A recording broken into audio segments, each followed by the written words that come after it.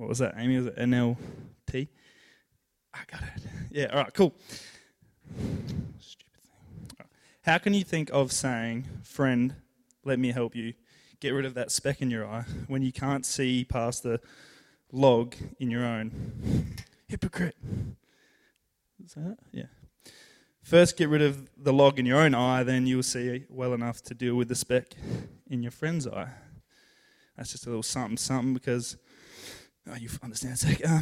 Now, saying that, I'm going to speak on my own life. Why draw negatives from someone else's life? I don't need to do that.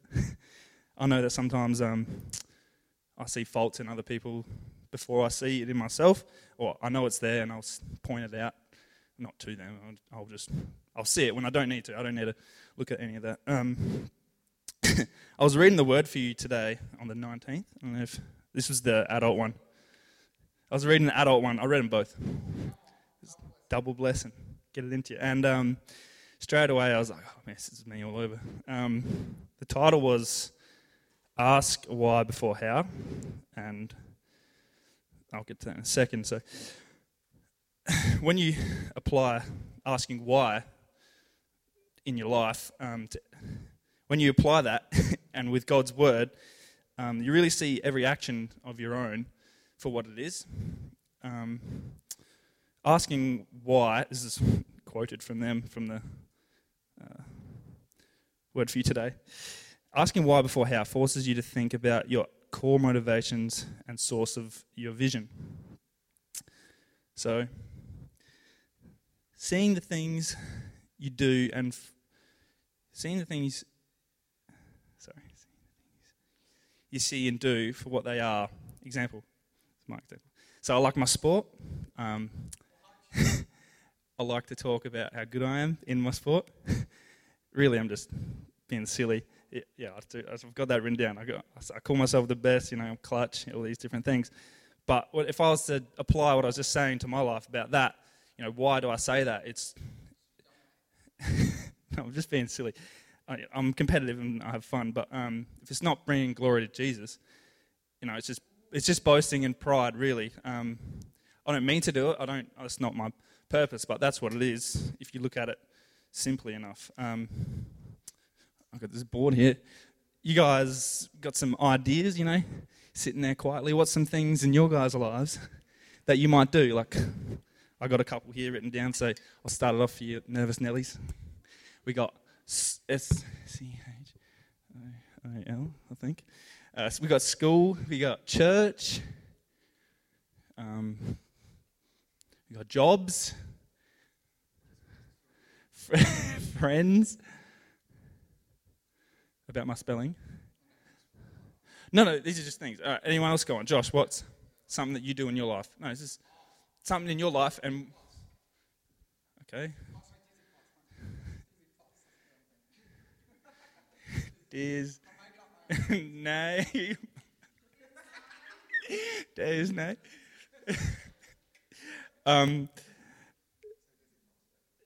Anyone else got one? Something that you guys do? What? Yeah, I didn't spell them correctly for fun. Surfing. Shopping. Camping.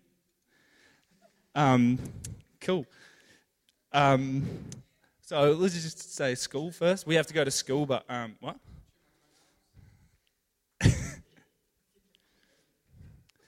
You could just simply apply why. Why do I do any of these? Why? Why do I go to school? Because I have to. And what do I do when I'm at school? Why am I hanging out with certain friends? Is it for social creditation, social population credibility? Got to be cool. Got to hang with the sporty kids, the ones street cred. What's your job? Do you have a calling? Is someone prayed over you that you could be a pastor or a youth pastor, and you go, I don't want to do that because that's just, controversial, people won't like that, not everyone's about that, but,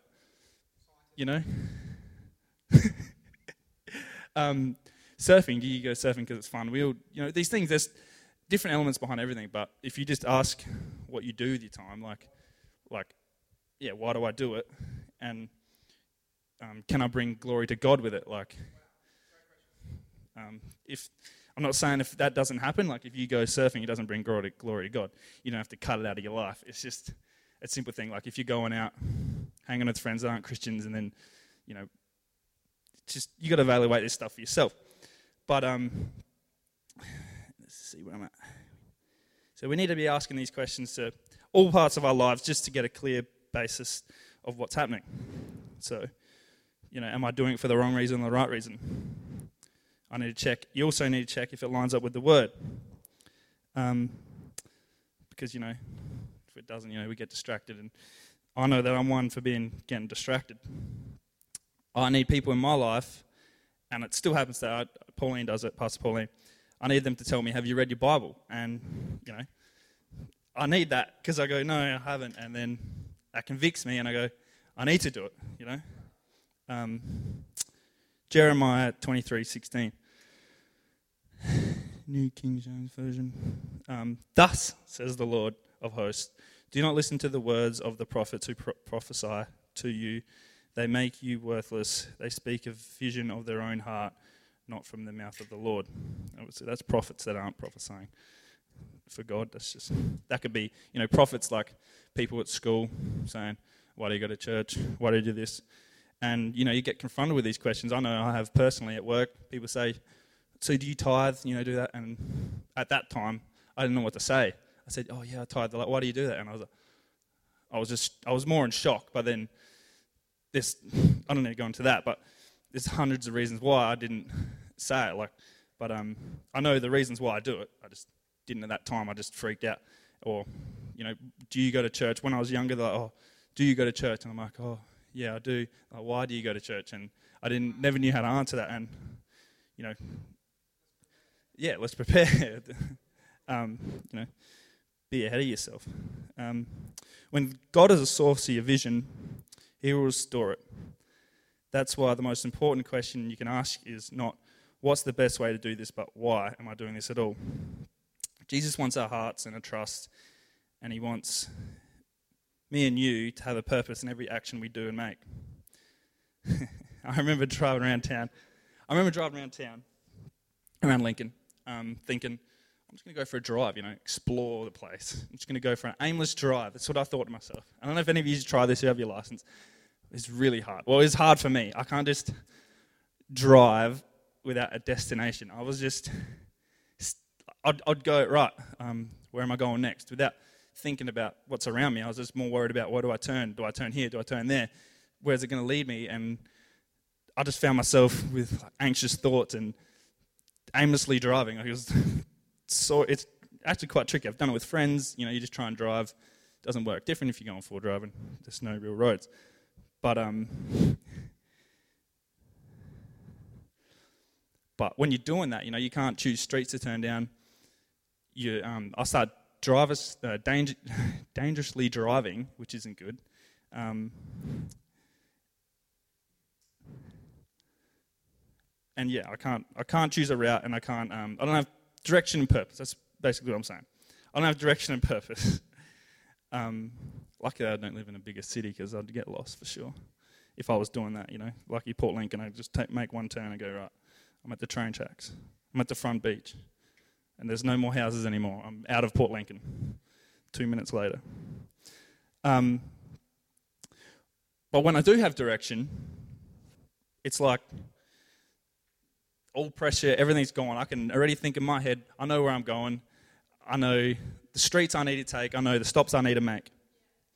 And that's the way Jesus wants us to live our lives. He wants to give us purpose and direction so we know where we're going. And even if we make a wrong turn, we know how to get back on the right track. And, we've always got that vision in mind of where we're going. Some people don't follow directions too well in a car. Remember this one time in Melbourne, we're driving, me, Josh, and some others. I can't remember who else was in the car. But we followed who we thought was our family.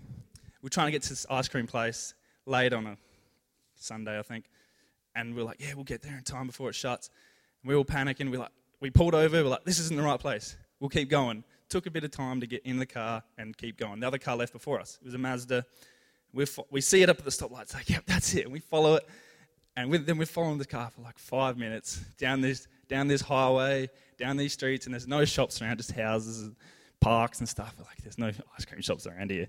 Then this car pulls into a retirement home, and we're like, okay, there's definitely no ice creams down here.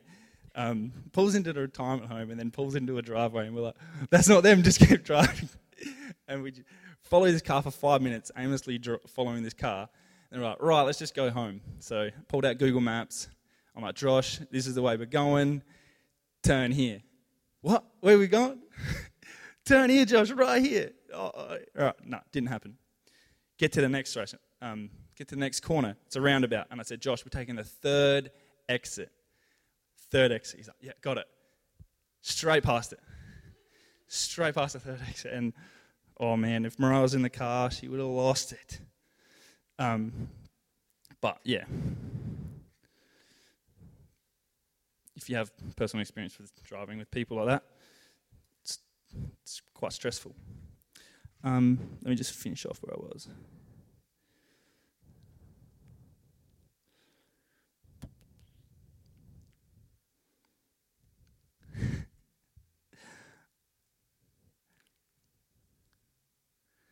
Right.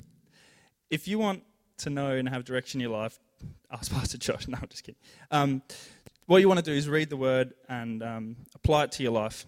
Even if you have struggles like me, that I'm not always reading the Bible, but I try. I need those people in my life to tell me this stuff. Find someone in your life who can be a mentor to you that can help you out. Like Josh is my friend, and he helps me out. I haven't asked him to be a mentor, but he helps me out with that kind of stuff. But yeah. And then also ask the things that are in your life. Are they godly? Do they need to be there? And how can I apply it to my life? But that's it. I'm done.